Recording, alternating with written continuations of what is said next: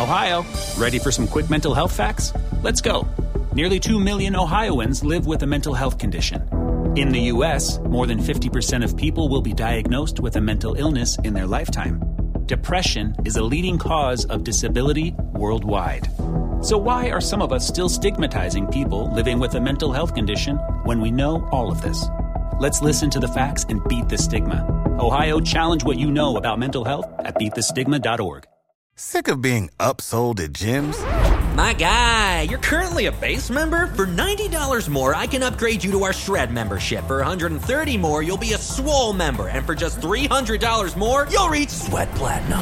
At Planet Fitness, you'll get energy without the upsell. Never pushy, always free fitness training and equipment for every workout. It's fitness that fits your budget. Join Planet Fitness for just $1 down and $10 a month. Cancel anytime. Deal ends Friday, May 10th. See Home Club for details. All right, we got another week of the Announcer's Schedule podcast, everybody. I'm your host, Mike Gill. Phil DeMont-Mullen is here from Announcer Skeds on Twitter. You've been following the handle, you've been following along, and now you've been listening to it all here on the Sports Media Watch podcast feed.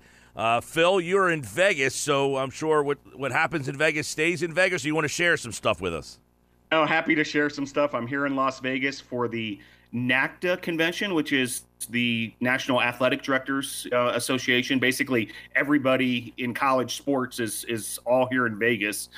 In specific, I'm here for the COSIDA convention, which is the Sports Information Directors of America, representing Brevard College back in North Carolina here. But it's been a lot of fun to rub shoulders with all sorts of college sports types. And I've had the chance to run into a few announcers, which has been a lot of fun, namely Debbie Antonelli, who we talked about on the show earlier, Women's Basketball Hall of Famer now, the longtime analyst for ESPN. Debbie said she's a big fan of the kind of things we've been doing with announcer schedules and is happy to come on the show at some point. So there we go. We'll look forward to that at some point. Also, Sean Farnham was the MC of the Academic All-American Hall of Fame banquet here. I appreciate his work kind of giving back to the industry here as MC of that event.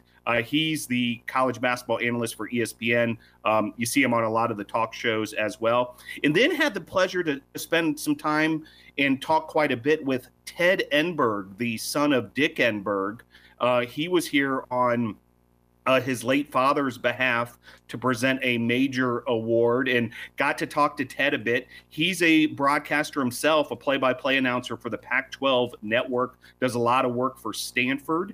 And interestingly enough, if you were catching at all the HBO TV show Winning Time earlier this year that debuted and, told the story of those 1980s Lakers, Ted actually had a cameo in there playing the role of his father, which was kind of cool. So I got to pick Ted's mind a bit. Likewise, we might be able to get him on the show at some point as well. So it's been a lot of fun running into those announcers and, spending time in here in Vegas. But Mike, no Brent Musburger sightings as of yet, and nothing. I haven't heard anything on that Raiders radio front, although I'm, have a great view of Allegiant Stadium where the Raiders play now. What a beautiful facility.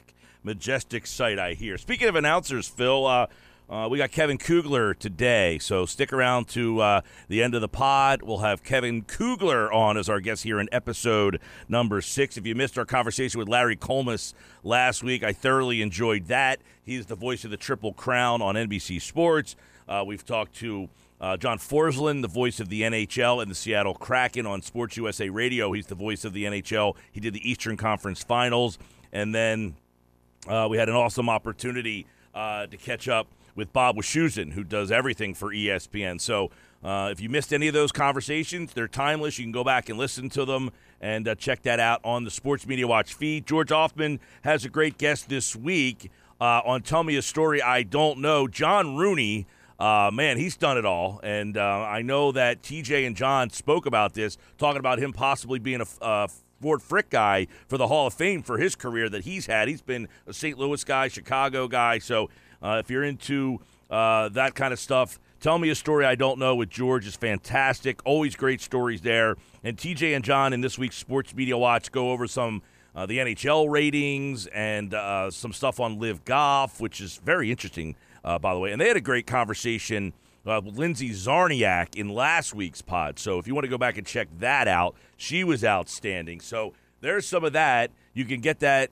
Subscribe, like, review, rate, leave a comment, do whatever you need to do to get it out there to your friends who want to hear it. All right, let's get into our topics today. NFL, more prime news, and now they have a host. It looks like they have some studio analysts, and they might have more. They might have a whole circus in there on this pregame show. Yeah, they keep on making hires over there at Amazon, and when the stakes are that high and the rights deal is that large, no surprise there. But this was reported earlier, but it became official that Charissa Thompson will host the show. She's also over on the Fox pregame show as well. And one of the things I'm noticing here is Amazon with these hires is allowing this talent to work and continue working at their, primary gigs or their original gigs, that is. Who knows as far as contracts, who's actually paying more at this point. But Thompson will continue to work with Fox, sort of like how Herb Street's continuing to work with ESPN, while being the analyst with Al Michaels, who also has that emeritus role with NBC. And then also in the studio, confirmed Tony Gonzalez, Richard Sherman, and Ryan Fitzpatrick. But I know there's also been a report of Aqib Talib and Andrew Whitworth coming into the fray as well. So a lot happening over there at Amazon still. I'm a big Aqib Talib fan. I really enjoy him. I know he's a polarizing guy. Some people don't like his style. I happen to love it. I think he gives a great point of view from – you don't hear a defensive back in that role a lot. And in today's game, we're passing. He's a really smart guy who knows coverages, and I think it's really interesting to hear his point of view on coverage from a breakdown of a play as opposed to hearing it from what we always hear, the quarterback or, a skill player. You don't hear a defensive back give the breakdown, and the whole game is passing nowadays. I love Talib. He didn't do an Eagles game last year. He did one the year before, and I thoroughly enjoyed that. Fox I wish would give him more opportunities. I don't think he's going to be in that role here, but we'll see how they use him. And I think that'll be interesting. Whitworth's a good, smart guy too. I'm looking forward to how the stew mixes in the pot here. Yeah, because there are a lot of voices, and there's only so many minutes on any given broadcast, and certainly with pregame, postgame, and halftime shows, a lot of those are pretty abbreviated. So we'll see how they use all these guys. We've mentioned it before. Perhaps there will be like a secondary broadcast as well with them hanging out doing a Manning Cast type show. My understanding is they're actually going to be on site as well. So it's not going to be like a studio setting, but they'll be at the stadium each week as well. So looking forward to see how that all materializes, and we'll keep an eye on Amazon, who continues to make these hires. Okay, NFL, let's go to a local radio situation. Remember, NFL has local radio teams that are very popular in the home markets because the national broadcast, there are no TV broadcasts for NFL teams, so radio's big. I want to give a shout-out to my buddy Colin Thompson. He is the tight end for Carolina. He has a podcast called Not For Long. You should check that out. We actually started that together. He's kind of taken it to Carolina with him, and it's done really good. And maybe he'll have this guy on as a guest, and maybe we will too. Luke Kuechly, the former middle linebacker, he is now going to be part of their radio team. Yeah, Luke Kuechly becomes the radio analyst. He's actually with a couple other guys, so they're kind of, rotating around a bit. But he's part of this new team with Anish Shroff, who was named the play-by-play announcer. And had a voice here on the Announcer Schedule podcast in Week 1. That's right. He called that lacrosse national championship, and Anish has been doing those lacrosse championships for years. He's worked on college basketball, college football for years with ESPN. He's based out of Charlotte. For those who don't know, ESPN has a pretty big presence in Charlotte. They do a lot of their programming out of there, including the Paul Feinbaum show is actually, recorded there and so forth. But yeah, Anish Shroff on play-by-play, Luke Kuechly, who's adored. I'm buddies with quite a few Panthers fans, being from North Carolina myself, and they love Kuechly. Not only what he did on the field, which was impressive, but personality as well. Yeah, last week we mentioned over 80 broadcasters. We can count Colin Thompson as a broadcaster. Not for Long is the name of his podcast. He's from our area, played at Temple. That's why I got my Temple shirt on today there, Phil. He works out here in Cape May, but down in Carolina with the Panthers, year number 3. All right. Hey, real quick, Mike, you mentioned Temple and, of course, the Philadelphia connection. I do want to mention one other media member who I had the chance to say hello to, which is Dick Hoops Weiss. Oh, yes. The longtime sports writer, who's covered college basketball, in all ways possible, dating back to those early Palestra days and so forth. And it was great to talk a little bit with Dick Weiss, who was honored here with a big award from COSIDA, who recognizes media members with lifetime awards as far as, their contributions to college sports and also the way they work with us, PR professionals. So Dick Weiss was here in the house, and, I saw all sorts of old friends of his from those early Philadelphia days on the sports information side coming up and saying hello, and a lot of fun to get to talk to Dick. All right. We'll have some Philadelphia-based play-by-players, analysts. We'll be sure to get some of those guys. This is a very big area for that. Those guys, the play-by-players and the analysts, are rock stars in this area, and we have some old veterans and some guys, are retired recently. Mark Zumoff, 30 years behind the mic for the Sixers. He left last year. Kate Scott took his place, which was kind of groundbreaking. We'll hope to get both of them on the Announcer Schedules podcast. Kate, if you're out there listening, we'd love to have you on, and Mark lives in the area here, so I know Mark will come on, and the radio side, Tom McGinnis. So, all right. Let's go to the NHL because they just finished their season. ESPN is back in hockey. They finished, but hockey's unique. You've got so many different entities calling the Stanley Cup Finals because you've got the 2 home team radios, you've got national radio on Sports USA, you've got ABC television, you also got TSN in Canada that has the calls too. So we had a lot of broadcasting going around and very good ratings, by the way, for the NHL Stanley Cup. Yeah, no doubt about it. And it's interesting to hear those calls as far as those game winners and cup winning calls and so forth. We've been talking about it, and I'm sure fans who watch the coverage certainly settled in with Sean McDonough and Ray Ferraro on the ABC broadcast, Emily Kaplan reporting. Sports USA had John Ehlers and Joe Micheletti, who was Forsland's partner back in the conference finals. And then the Avalanche radio, these guys just absolutely rocked it. We were able to, locate their call, and Connor McGahey on the play-by-play there, Peter McNabb, analyst. TSN, as you mentioned, it's interesting. I watched a couple of those TSN highlights, and it's like, you kind of get this whole different feel because, hockey's so big up in Canada, and you just kind of have this feeling like, wow, this means so much to these folks up there. So we're going to give it to you from a couple different angles. This was the Altitude Sports Radio call. This is the Colorado call, if you will, the final call via Altitude Sports. Listen how the home team called it. 10 seconds now. Forecheck here from Cale Makar. It's all the way at the other end of the ice. 4 seconds, 3 seconds, 2 seconds, 1 second. It's over. They did it. They did it. The job is done.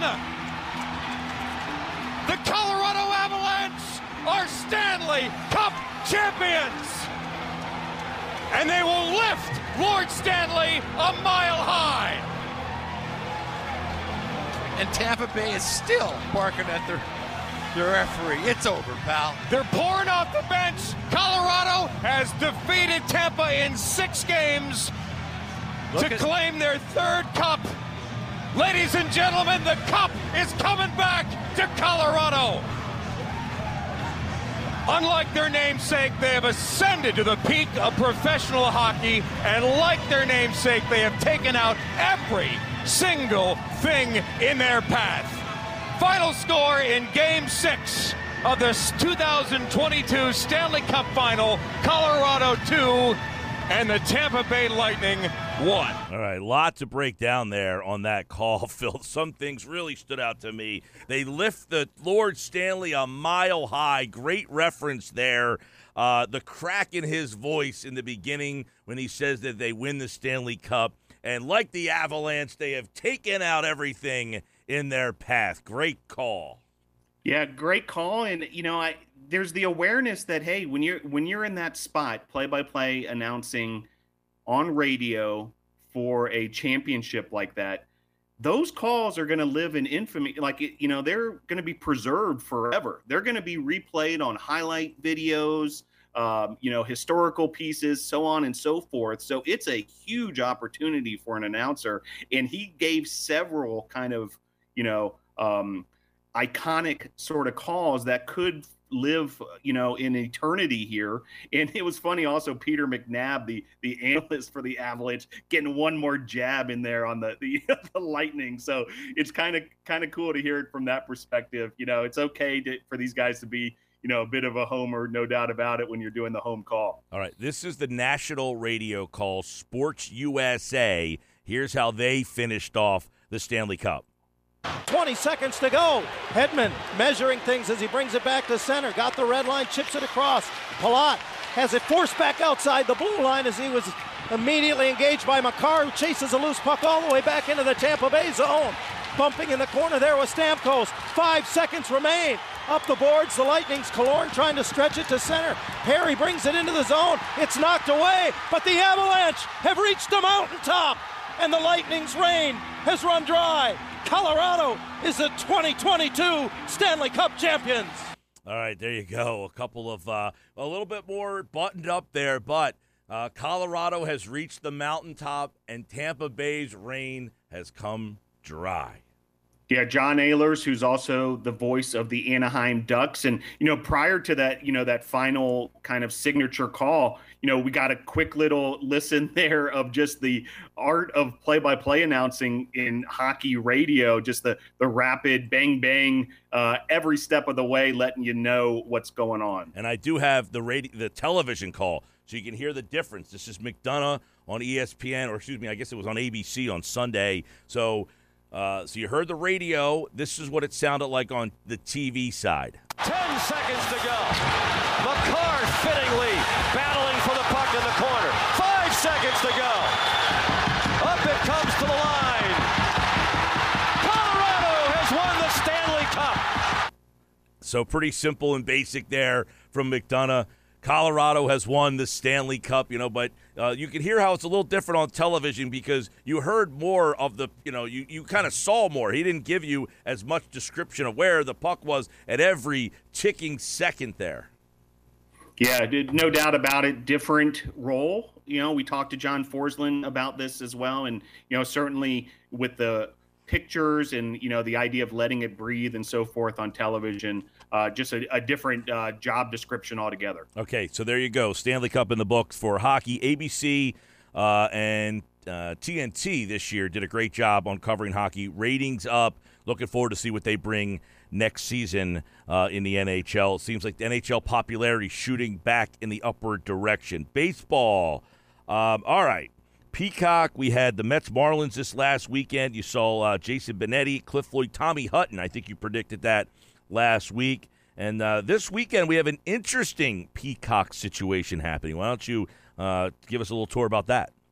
Yeah, first back to that Mets-Marlins game, we're anticipating maybe Darling or Keith Hernandez in the Mets side of things, but they went with Cliff Floyd. And what's interesting there is Floyd has both Mets and Marlins broadcasting and, experience also on the playing field as well. So he has a relationship with Tommy Hutton, who was representing the Marlins, longtime Marlins analyst. So made a lot of sense as far as the Cliff Floyd, Tommy Hutton pairing with Jason Benetti. But the news is that this week for Royals at Tigers, no one will be in the booth, so Peacock going with kind of a, untraditional broadcast. And from our understanding is it's going to be a roving tour of the stadium Ahmed Fareed, along with the two analysts, are going to kind of be walking throughout the stadium, talking to fans, talking to other special guests, different looks from throughout the stadium. So it sounds like they're trying something completely new. I know some of these, more regional broadcasts have done things like broadcasts from out in center field and things like that, and kind of creating a booth location there. But this looks different, where they're actually going to be really taking a tour of the stadium there in Detroit and bringing you the action that way. So we'll see what happens. I got to say, as a play-by-player who's done baseball from the outfield, I got to imagine they do not like doing that. I got to imagine this is more promotional, and if we have to, we will. But I got to imagine they do not like calling a game from that vantage point. Yeah, I agree. I would imagine you're probably watching it on the monitor quite a bit when you're in that spot, just because, it's certainly not an ideal sight line. No. Speaking of Ron Darling, we will hear Ron Darling, though, in the broadcast, and he's got a pretty big partner. Yeah, he was on this week with Bob Costas. So, TBS has been doing a really nice job, in my opinion, on these Tuesday night shows. If you get a chance to catch it, some really good pairings in terms of announcers, play-by-play guys like Don Orsillo, who's with the Padres, used to be with the Red Sox, Brian Anderson, who folks know from Turner and, the Milwaukee Brewers. But this week for Astros Mets, and, Mets fans didn't like the result. The final score was 9-1 Astros. But what a booth. Bob Costas and Ron Darling, in my opinion, two of the best as far as, calling baseball. And I'm not sure if those two have ever worked together. Maybe they have with the MLB Network or something like that. But really cool. And that got my attention, the fact that those two were calling a game together. All right. So there's some baseball for you. And we go to the golf, which has taken up a lot of conversation. We had the bites last week. Nick Faldo, he was on the Dan Patrick Show. We had that audio for you here on Announcer Schedule, on the Announcer Schedule podcast. And, the golf has been a big topic of conversation. In fact, the Live Golf executives have come out and admitted they need a TV partner for this to work long term, which is kind of what we've all thought. Like, how can you keep making it on YouTube? But they've come out and said this. So let's follow up on some of the Faldo comments, and then the Travelers is coming up. Yeah, so, Faldo, who, last week we talked about him quite a bit as far as, announcing his retirement from full-time broadcasting at CBS and the Golf Channel. We were curious, whether the door was still open, for other opportunities, the way that was worded in his press release. Then, Mike, you were able to track down that, soundbite with the Dan Patrick Show, where, Patrick asked him about Live Golf and so forth. But then Faldo was on the broadcast at the Travelers Championship, and Faldo, didn't hold back as far as being pretty critical of Live Golf. So, that maybe shuts that door once again, but you never know where this stuff's going to head. The other thing that got my attention there, when Faldo made those comments, it was interesting to see who his partner was. It wasn't Jim Nantz. It was Andrew Catalone. Catalone, is kind of the fill-in for Nantz for, the golf that Jim isn't able to do on his off weeks. But, certainly folks know Andrew Catalone quite a bit from NCAA March Madness and also NFL packages on CBS and so forth. So it was interesting to see those two paired up on the 18th hole tower. But, yeah, Faldo's not afraid to give his opinion, no doubt about it. Well, we have that opinion on CBS. Here's the broadcast from the Travelers. Take a listen to what Nick Faldo added to his thoughts on Live Golf. By his decision? Extremely, because he's a wonderful example of the challenge of playing the tour. I mean, we have one thing called missing the cut, which is what suddenly they don't like. But that's part of our sport, to commit to an event. And Brooks is a wonderful example. He started way out on, I believe, on the Asian tour, and then he wins in Europe. We were there on CBS to watch him win at Phoenix. He wins 4 majors. He's climbed as well. Last week he's saying, get out of my face. All I want to do is play golf and go and win.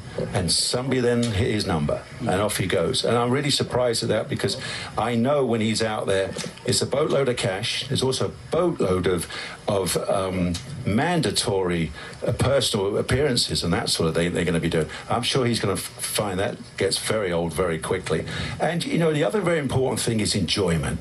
You've got to enjoy what you do in life. You can't be standing on a golf course and thinking another reason why I'm out here.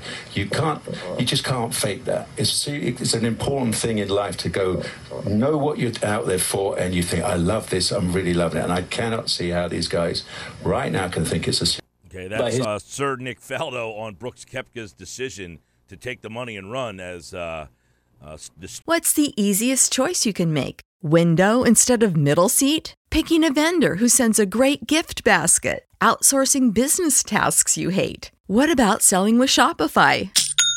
Whether you're selling a little or a lot, Shopify helps you do your thing, however you cha-ching. Shopify is the global commerce platform that helps you sell at every stage of your business. From the launch your online shop stage to the first real-life store stage, all the way to the did we just hit 1 million orders stage. Shopify's there to help you grow. Whether you're selling scented soap or offering outdoor outfits, Shopify helps you sell. Wherever and whatever you're selling, Shopify's got you covered. Sign up for a $1 per month trial period at shopify.com/try. Go to shopify.com/try now to grow your business, no matter what stage you're in. Shopify.com/try. When you need mealtime inspiration, it's worth shopping Kroger, where you'll find over 30,000 mouth-watering choices that excite your inner foodie. And no matter what tasty choice you make, you'll enjoy our everyday low prices, plus extra ways to save, like digital coupons worth over $600 each week. You can also save up to $1 off per gallon at the pump with fuel points. More savings and more inspiring flavors make shopping Kroger worth it every time. Kroger, fresh for everyone. Fuel restrictions apply. Steve Miller Band once said. Yeah, and you can probably translate what he's saying about that player decision, whether to, take the money and run, to his own decisions, if that ever came up on the broadcasting side. So, pretty compelling statement there from Faldo when you look at it through that lens as well. Okay, football, we talked NFL. Let's go to USFL. They got their championship game this weekend. That's actually not going to be in Alabama. They're moving that to Canton, Ohio for the championship game. Fox has it. And the Fox executives have announced, I think, Phil, that the USFL will be back. So the broadcast team for the championship game, and what do we know for 2023? Yeah, there's been quite a bit of reporting from Sports Business Journal and others as far as, kind of the future of USFL and whether this was a success or not and so forth. Like you said, the championship game this weekend, they had the semifinals last weekend on NBC and Fox. And then the championship game will be this weekend in Canton, Ohio. Still pretty much an empty stadium there in Canton, just like it was down in Birmingham. Kurt Menefee will handle the play-by-play duties. Joel Klatt and Brock Huard, round out that announcing team. So, they're using the big names in terms of Fox, and certainly Fox and NBC provided a lot of resources towards this coverage. And overall, I would deem it a success. Success basically in this world of spring football is, hey, are you coming back the next season to play? And if they're doing that, that sounds like success. I know they're analyzing whether to have it all at one site or maybe a couple of different hubs, maybe ultimately in the home markets of these brand names. We'll see what happens there. I think, they need to do that for the TV side of things as much as anything, just because an empty stadium makes for a strange viewing experience. And, people might, just not be as engaged as far as staying with that channel if the stadium's empty behind them. No one wants to see an empty stadium anymore after all we went through with COVID those seasons as well. Right. You've got Kurt Menefee is interesting because he's the play-by-player for this, but he's also the studio host for Fox NFL Sunday. I mean, I wonder if down the road, do they view him as a play-by-player? Do they like him in that role in the studio? Does he want to be a play-by-player as opposed to that Fox NFL Sunday role, which he has kind of held down since James Brown went over to CBS? Yeah, that's interesting. I'm wondering what the decision-making was there exactly, because certainly Fox has a stable of play-by-play announcers at the same time. Maybe they were just looking to add a little cachet and, certainly, maybe a different style a little bit as well with Menifee, sort of more in that host role than straight up play-by-play. Who knows, but be interesting to see. My gut would tell me that, Menifee will stay put on that Fox show that, has a lot of great chemistry with guys like, Jimmy Johnson and Terry Bradshaw and so forth. And then you have Klatt, who's their face of really their Fox College Football. And Brock Huard's an interesting name. Fox, we'll see if they filter in some new analysts for this year over on Fox TV, because obviously they had to move one guy up to the number one role, which means everybody else might have a new role. That's something that you might want to check out on a future episode of Announcer Schedules. All right, let's get to the real quick on the NASCAR, because that changed over to NBC. We had the big kickoff for NBC this past weekend. Yeah, NBC takes over the package for the rest of the season after Fox handled the first half of the season. Nashville Speedway was the debut venue, and a lot of weather issues in Nashville with all sorts of lightning and thunderstorms and so forth. So it ended up being a very long show, on NBC. I think it eventually might have even changed networks over to USA Network just because it went so late into the evening. But Rick Allen on the play-by-play, we're looking forward to having Rick on the show on a future podcast real soon here. Also guys like Dale Earnhardt Jr., Jeff Burton, Steve Letarte, Marty Snyder and Dave Burns, Parker Kligerman in the pits. These guys do a great job, no doubt about it. And just great to see kind of, the differences between Fox and NBC. Both those networks have been doing NASCAR for a long time and certainly know what they're doing from a production standpoint. But it is kind of a little bit of an adjustment, not only finding the channel that the sport's on, but just a different look in terms of everything once it shifts over to NBC. Yeah, so as you mentioned, we'll be having, hopefully, Rick Allen on a future broadcast here, and that is going to be something we're looking forward to. As we brought you Larry Colmus last week, you heard a really cool perspective of a horse racing play-by-player and their skill and technique and how intricate that is. I would imagine, doing motorsports play-by-play is similar in its intricacy. Yeah, no doubt about it. I mean, there's a lot going on in any given race, and I would think the big difference is just horse racing is such a quick experience, just a matter of a couple of minutes. While NASCAR, like we saw this past weekend in Nashville, can be hours upon hours. All right, our guest coming up is Kevin Kugler, who has a long resume. We're going to play a bite from Kevin that we can kind of get you ready for that. I want to do a little housekeeping for you guys out there because the channel is great. If you love what we're doing, leave us a message, review, rate, subscribe on the Sports Media Watch podcast page. John Lewis, who we should ask John regarding the USFL ratings in terms of how they were, because they are coming back for a second season. How were the ratings for that?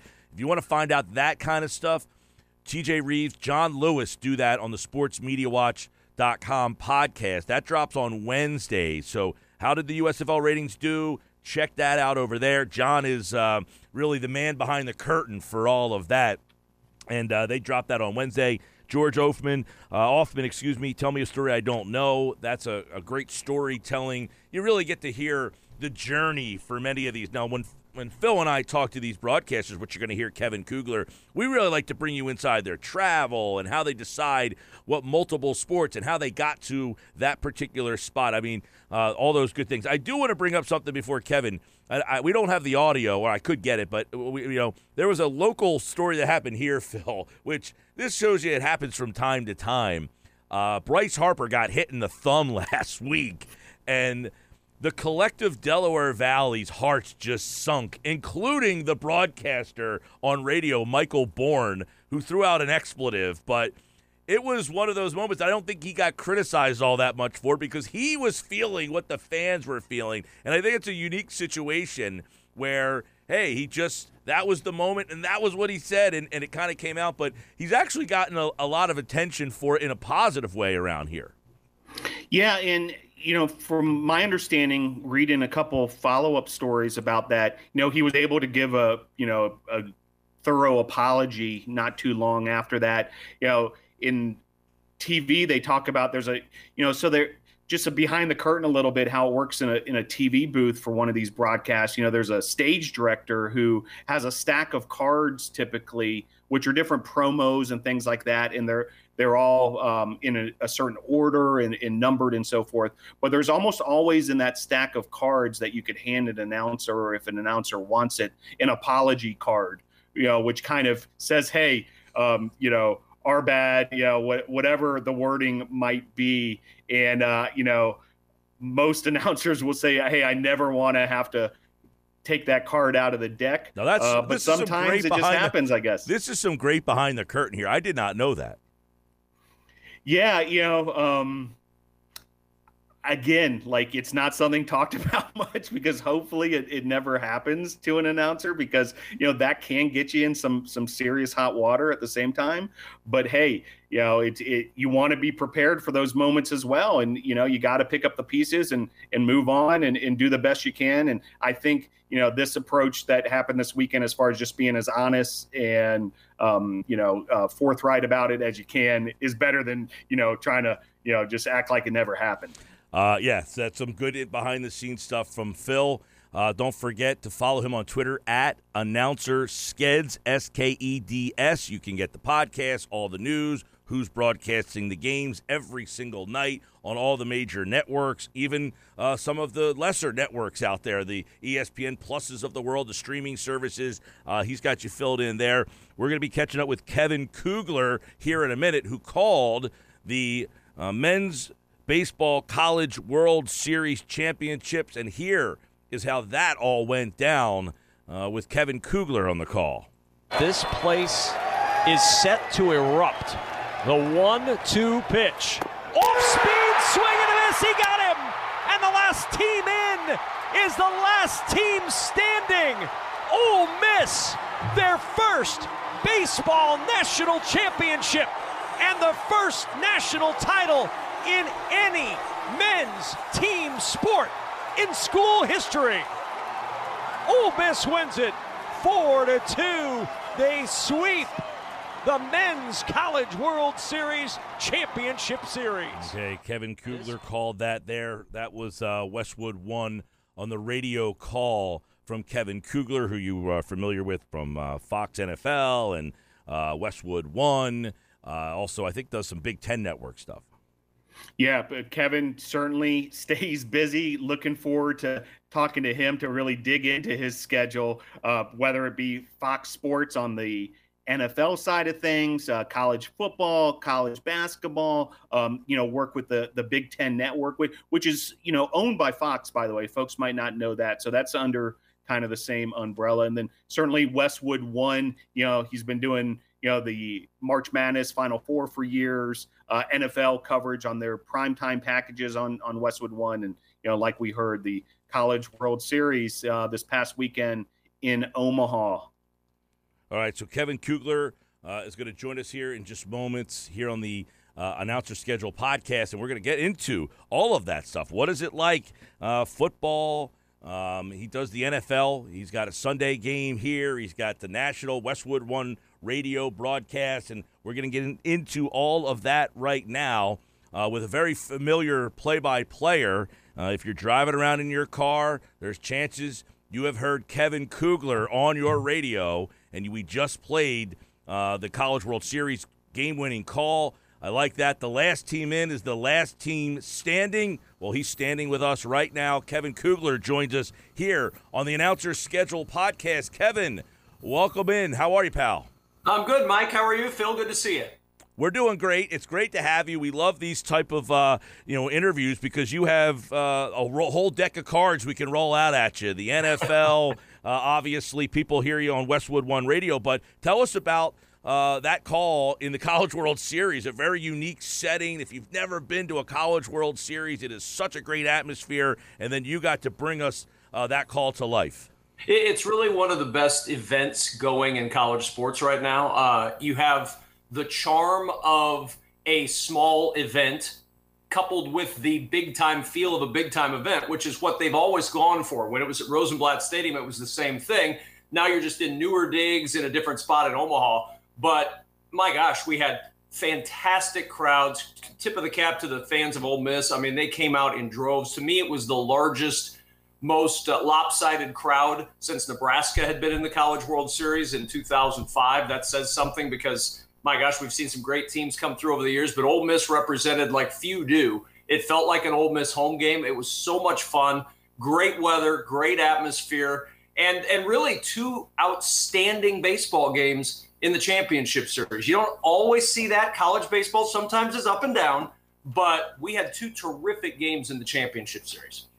And Kevin, a Nebraska native, so certainly you've been, nearby the College World Series and all that's going on down in Omaha for years, but you're presented with an award last week as well, the Russell Anderson Wilbur Snip Award for national contributions to college baseball. As someone who kind of grew up around, college baseball, the CWS, a Nebraska native, how meaningful was that for you to collect that award? Well, it was absolutely meaningful. I mean, you're talking about an event that is near and dear to my heart, the College World Series. And I've covered college baseball, probably since the late 90s, and have had the chance to call a lot of games. And I've been in college baseball stands. I was one of the 50 people that actually went to Nebraska college baseball games before Nebraska got good with Dave Van Horn. So I can tell you what it was like to sit in an old bandbox of a stadium with me, the SID, and the PA guy, basically. I won a contest once because I was the only guy in the ballpark, so I got a free sweatshirt.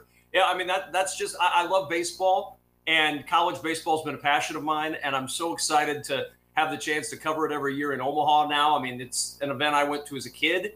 It's an event I went to as a college student. It's an event I've gone to now as a professional. It means an awful lot to me to have the chance to be recognized for that, and I really do appreciate the Collegiate Baseball Writers of America for providing that for me. That was really cool. Kevin Kugler, I guess you have origins and roots in that Omaha area, and a rumor has it that you beat out my buddy Pete Thompson for a talk show host job down there. He tells me you guys are both too nice, and you're nice enough to join us on here. Is Pete telling the truth?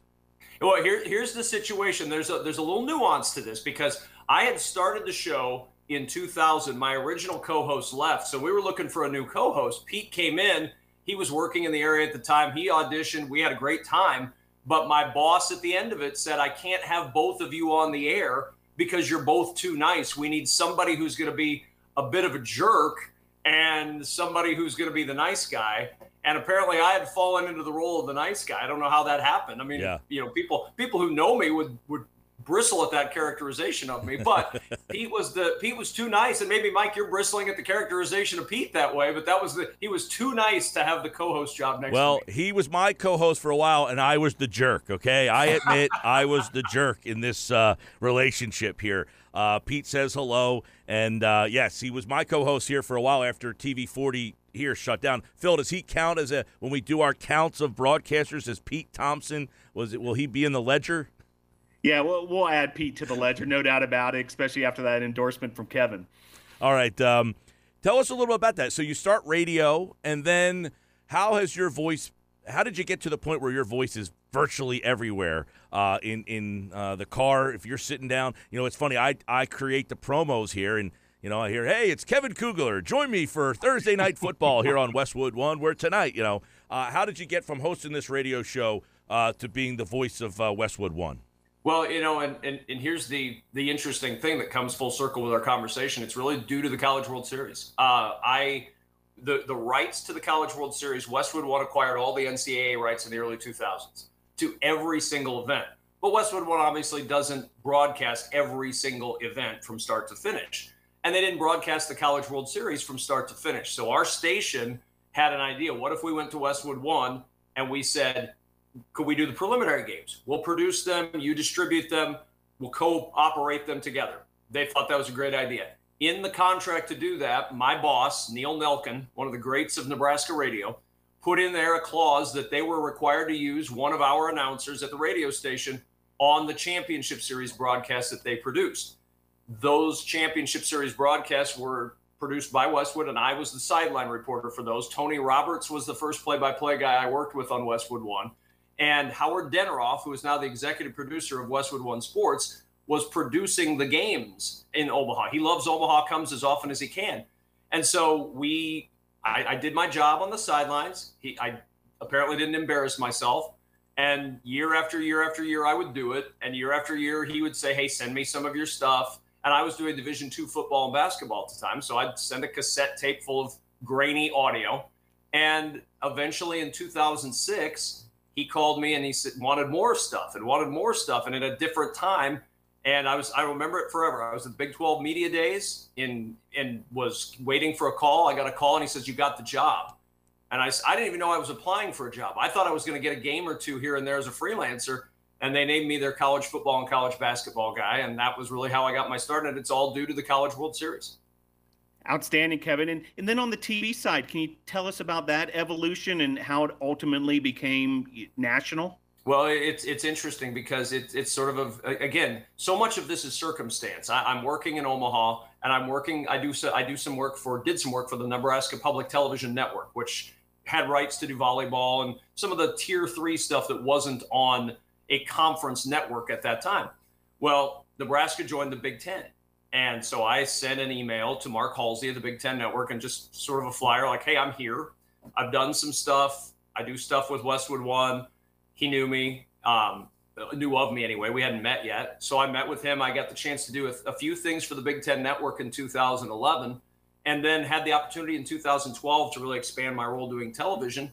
And so I gave up the talk show after 12 years to really kind of dive headlong into the television and radio play-by-play world and really just sort of bet on that I could make it work.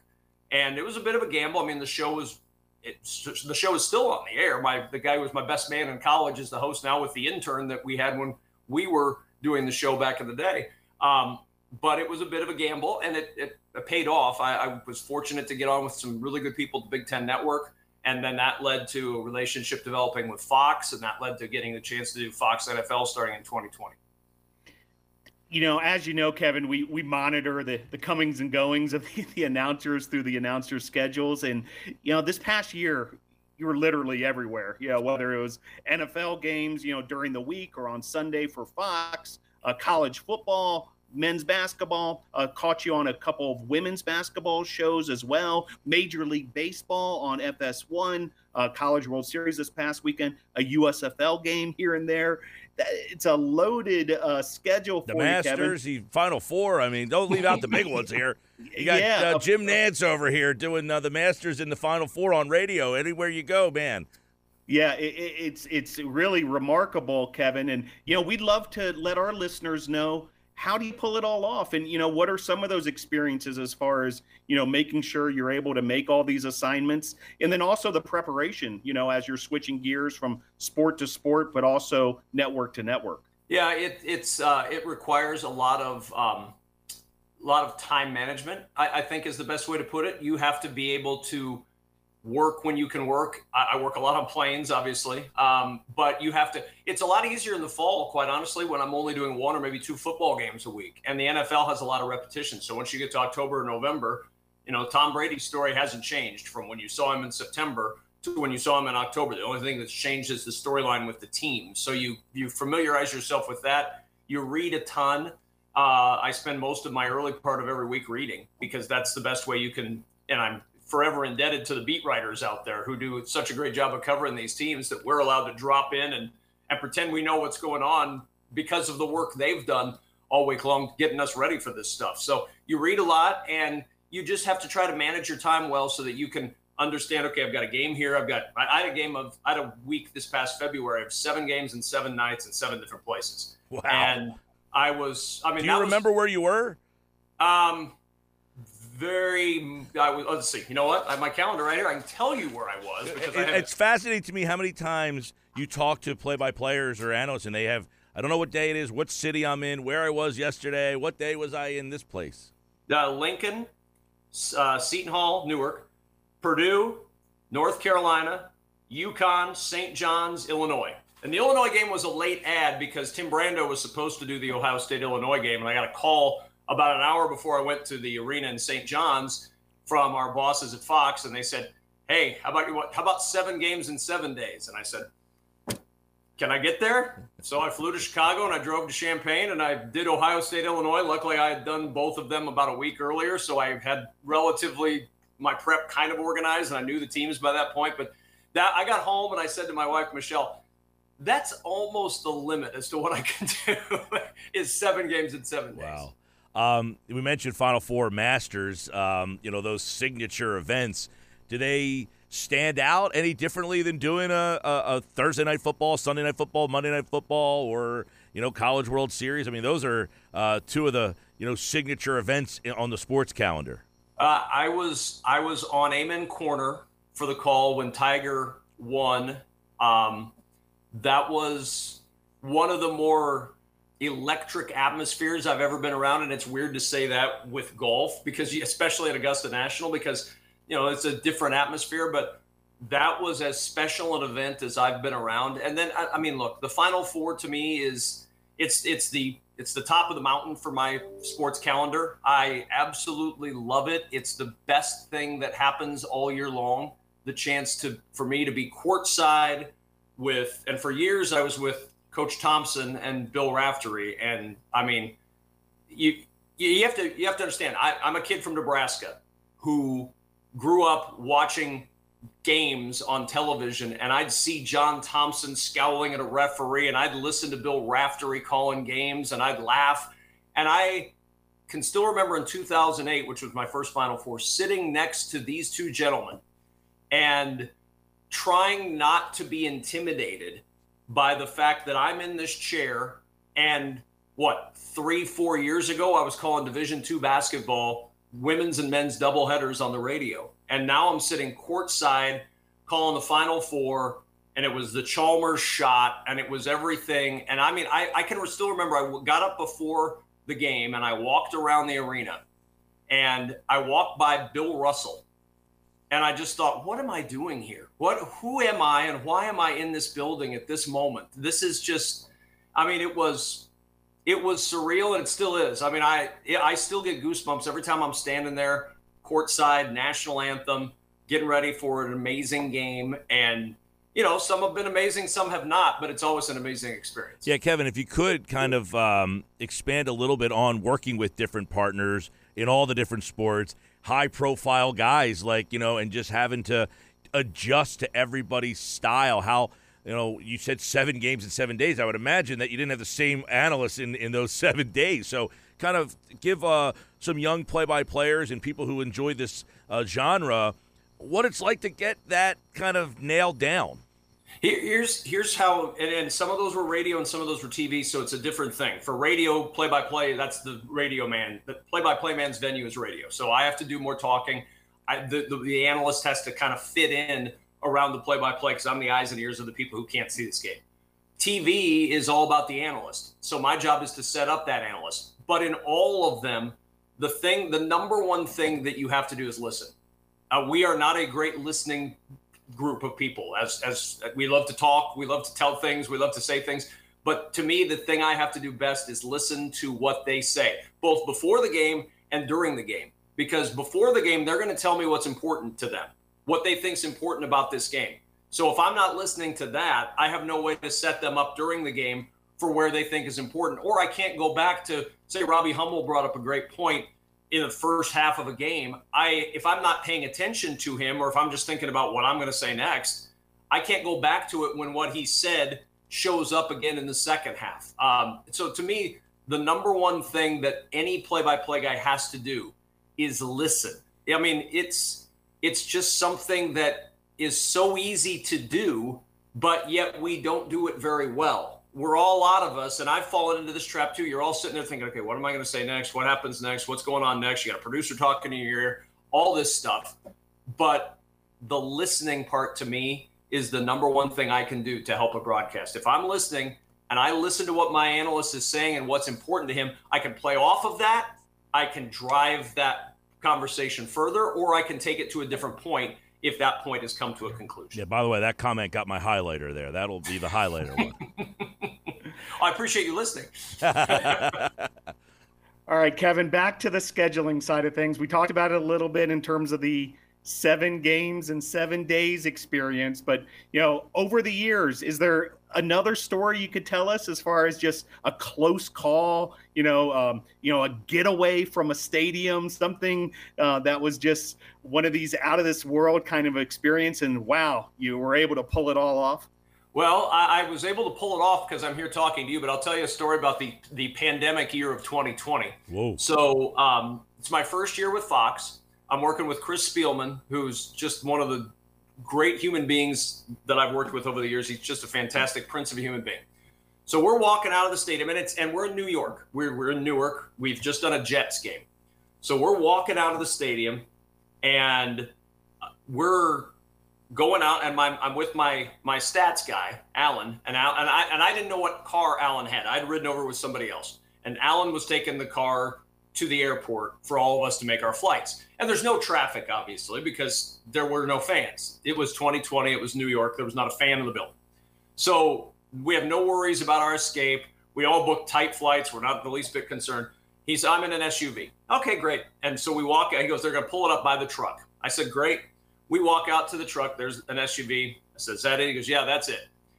So I go to the back of the SUV and I open it up to put my bag in the back. And instead of it being the back of an SUV, there's a cage in the back of the SUV.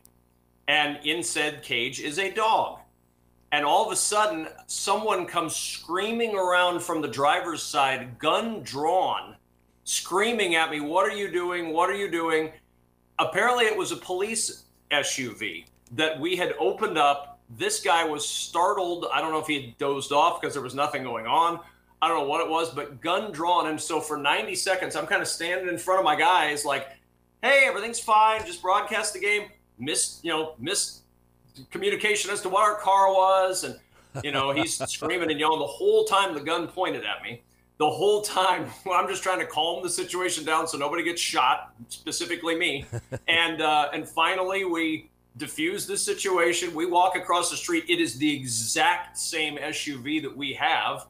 I get in the passenger seat. I sit down, and Spielman, the first words out of Spielman's mouth are, Kev, your voice got a little high back there. I'm like, yeah, I got a little high back there. I had a gun on me, Chris Spielman. And so we drove to the airport, and I called my wife and told her what had happened. And I was happy that I didn't have to report anything else. She was about ready to get in a car and drive to New York to come get me, but talked her out of that, and all was well at the end. But I mean, it was one of those moments where if there's a crowd around, there's probably things for these guys to do. So there's no situation like that, but There wasn't anything to do, and I think I startled him.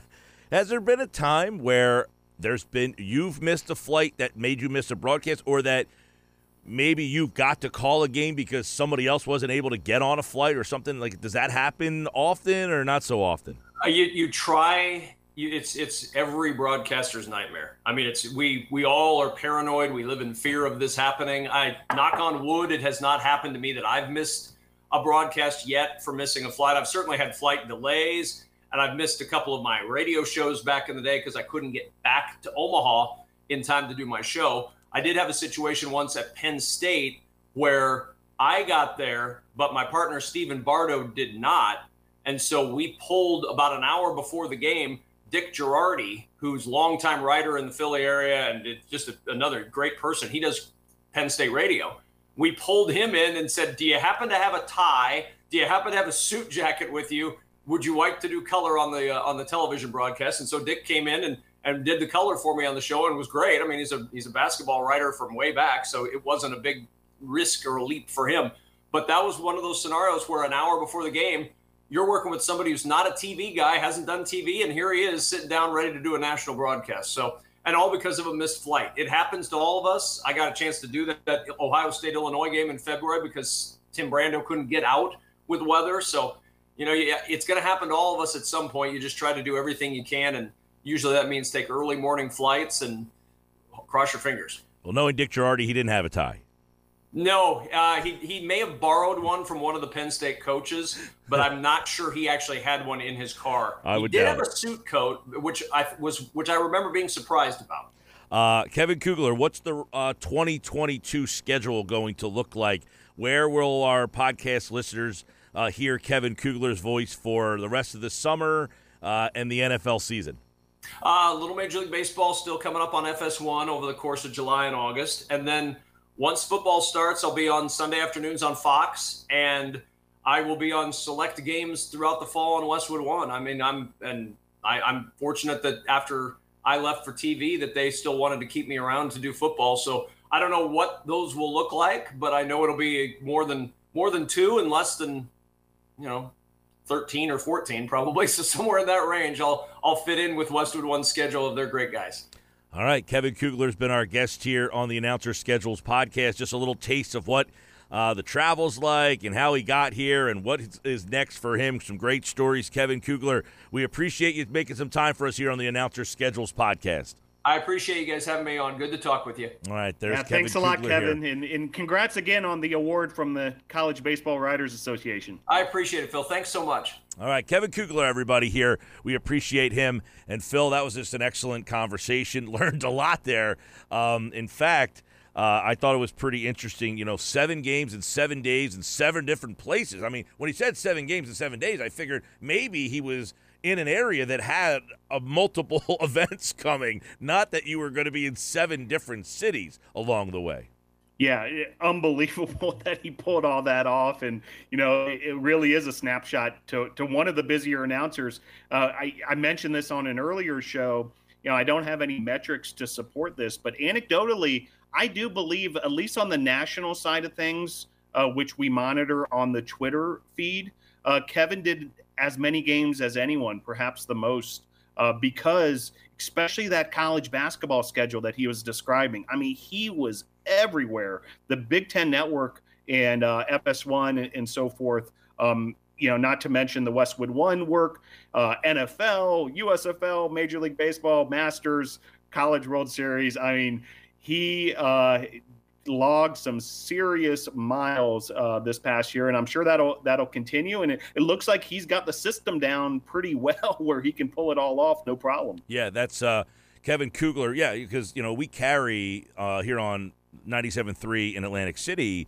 So for any of the Atlantic City listeners who listen to our podcast now, Phil, he's a very familiar voice because he's on everything. Thursday Night Football, Monday night, he's kind of like, does each one of them. Sunday night, Monday night, Thursday night. Now, this year he's going to be doing more television, it sounds like, for Fox. But he also does the NCAA tournament. We also carry the Masters. So you hear him on that Masters. How about that conversation where he mentioned Amen Corner for Tiger? I mean, just, hair standing up on my arms when he brings it up. Yeah, in some of these moments like that he was talking about, being in the presence of Bill Russell, on one of his, early assignments, and being there for that Mario Chalmers game winner, for the national championship. It's amazing, what broadcasters like Kevin are able to accumulate over a career in terms of these memories, these moments, these big events and so forth. And it's just fascinating to get to pick their mind and for him to share that with us. We really appreciate it. He also called the Summer Olympics in 2012. He did the men's basketball. So, it's almost like, the NBA and professional sports are so big to us that, doing the Olympics almost seems like, but I'm sure that was just a thrill of a lifetime to be doing the men's basketball championships at the Olympics, the Masters, the NCAA Final Four, college basketball, NFL, Major League Baseball. That was our guest, Kevin Kugler, and we were happy to have him here on the Announcer Schedules podcast. If you like what you heard, please rate, review, subscribe, and you can get us every Thursday here on the Announcer Schedules podcast on the sportsmediawatch.com feed, Apple Podcasts, Spotify, Google Podcasts. Anywhere people listen to podcasts, you can find our podcast. Tuesdays, George Offman, Tell Me a Story I Don't Know. That drops. You hear great storytellers from play-by-players and media personalities with a little bit of a Chicago connection. But many of those Chicago people are now national. He's had people like Mike Greenberg and Michael Wilbon. So some pretty big names that he gets on that. And then TJ and John on the sportsmediawatch.com. That's on Wednesdays. If you love the rating stuff, I'm one of those ratings junkies. I love listening. In fact, that's how I landed this job. I listened to them. We connected. Here I am. They're on Wednesdays. I love John's insight. TJ does a great job kind of steering that ship. And then you have Phil and us here on Thursdays.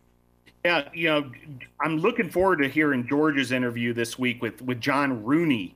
And he's in his 35th consecutive year doing Major League Baseball radio play-by-play. He's done a lot of national TV work as well, but White Sox play-by-play from 1988 to 2005, and then Cardinals ever since from 2006 onward. So certainly a long tenure there. We talked about it on an earlier episode, how, a lot of these jobs stay kind of locked up for years. And, if there is an opening, those are very valuable real estate, like, what's going on with the New York Yankees potentially with John Sterling starting to cut back.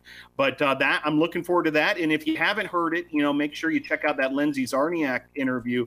Lindsay's a fascinating story as well. I had the pleasure of getting to know Lindsay a little bit when she was a TV reporter down in South Florida for NBC6. And she actually tells a story on that podcast with TJ and John, how she kind of took the big step forward in terms of covering NASCAR on a bigger level, but also going full-time into sports. She was a news reporter up in Jacksonville, but then got that gig with the NBC affiliate down in South Florida and started to cover the sport quite aggressively down there, with Homestead Miami Speedway and so forth. So it was great to hear that story from Lindsay, who's gone on to all sorts of stuff and, is working on with CBS these days with that new racing series. So be sure to check out those other podcasts on the feed. Great stuff this past week, both John Rooney with George and then Lindsay with TJ and John. I'll leave with this on Kevin Kugler, by the way. You talked about these guys have these jobs replacing legends.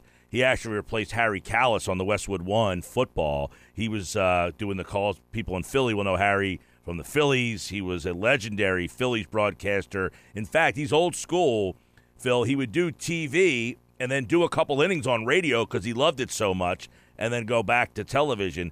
Kugler followed him on radio Westwood One, and he's been there ever since. Speaking of Harry Kalas, who has been gone for a couple of years, we just lost another broadcaster, Tony Siragusa. Speaking of Fox, you remember him from Fox NFL games. He was on the Fox network from 2003 to 2015 and died suddenly about a week ago.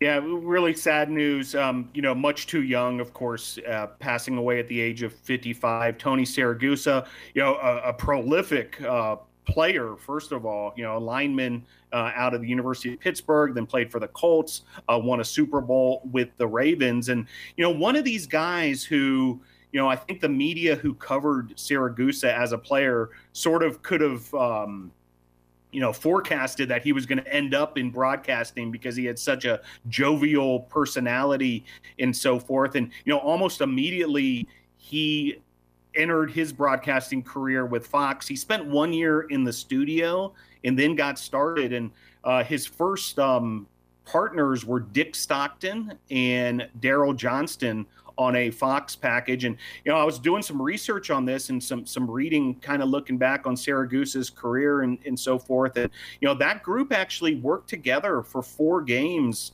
on Ravens preseason games prior to taking on the Fox assignment. So Stockton, Johnston, and Siragusa, got to work 4 games for the Ravens network. We've been talking about a little bit about those preseason packages. And in this case, I would imagine that group, was able to really cement some of that chemistry. But following that pairing, Siragusa worked with Kenny Albert, stuck with Daryl Johnston as well. And then, his final year with Fox, he was with Tom Brenneman and Charles Davis. That was in 2015. But, what was interesting about Siragusa in terms of his broadcasting, in many ways, he was the first sideline analyst. And that's a role that you see fairly often now. And it's a little different than sideline reporter. And, I don't know if a lot of folks necessarily have thought about this nuance or what have you, but the idea is if you're a sideline analyst, you basically have more of an open mic situation where you're able to chime in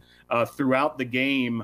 If you're noticing something, from a color commentary standpoint. Now, you also do the reporter duties in terms of, halftime interview, post-game interview with the star of the game, that kind of thing, injury reports, so on and so forth. But you also have the opportunity to jump in and be part of the conversation during the show, whereby a strictly sideline reporter, they will send it down to the reporter, and the reporter will do a report from the field. And so Siragusa had kind of this open mic situation, where he was in that analyst role, and certainly took a fun-loving kind of comedic approach at times, did a lot of fun bits and that kind of thing down there on the sidelines, and was a lovable personality for many. So he'll be missed. So glad we're able to tribute Tony Siragusa, not only as a player, but what he did as a broadcaster. He certainly made his mark on NFL broadcasting. Tony Siragusa, rest in peace. Yeah, and he was versatile too. He did a lot of things. I think he was on the DIY channel. He appeared in, I think, an episode of The Sopranos. So he did a lot after his NFL days. He was a Jersey guy, by the way. He passed away in his sleep in Ortley Beach, New Jersey, which is about an hour or so from where I'm doing this broadcast from. So sad news with Tony Siragusa, but he left a big mark on the broadcasting field. All right, Phil, everybody out there, we appreciate you listening, and the podcast is growing. So thank you to that. Keep telling your friends. Keep like, rate, review, subscribe. If you want to write us a review, do that. That's fantastic. That helps out. And we will be back again next week. We've got something cooking for the next couple of weeks, so stay tuned for that. Check out all the podcasts on the Sports Media Watch podcast feed, and I think that'll do it for us. Phil DeMont-Mullen, anything else to add? No, just a big thank you to Kevin Kugler once again. That was a great conversation with Kevin, and it's been fun to follow his career and all that he does in the sports world. But a big thank you to Kevin for coming on the show, and thanks to all the listeners who are continuing to tune in and subscribe, and make sure you follow the Twitter feed as well, and we'll keep you up to date on all the happenings around the announcer world. So thanks again to you as well, Mike. Another great show. All right, for Phil, I'm Mike. We'll talk to you next week here on the Announcer Schedules Podcast. Have a great rest of your week, everybody.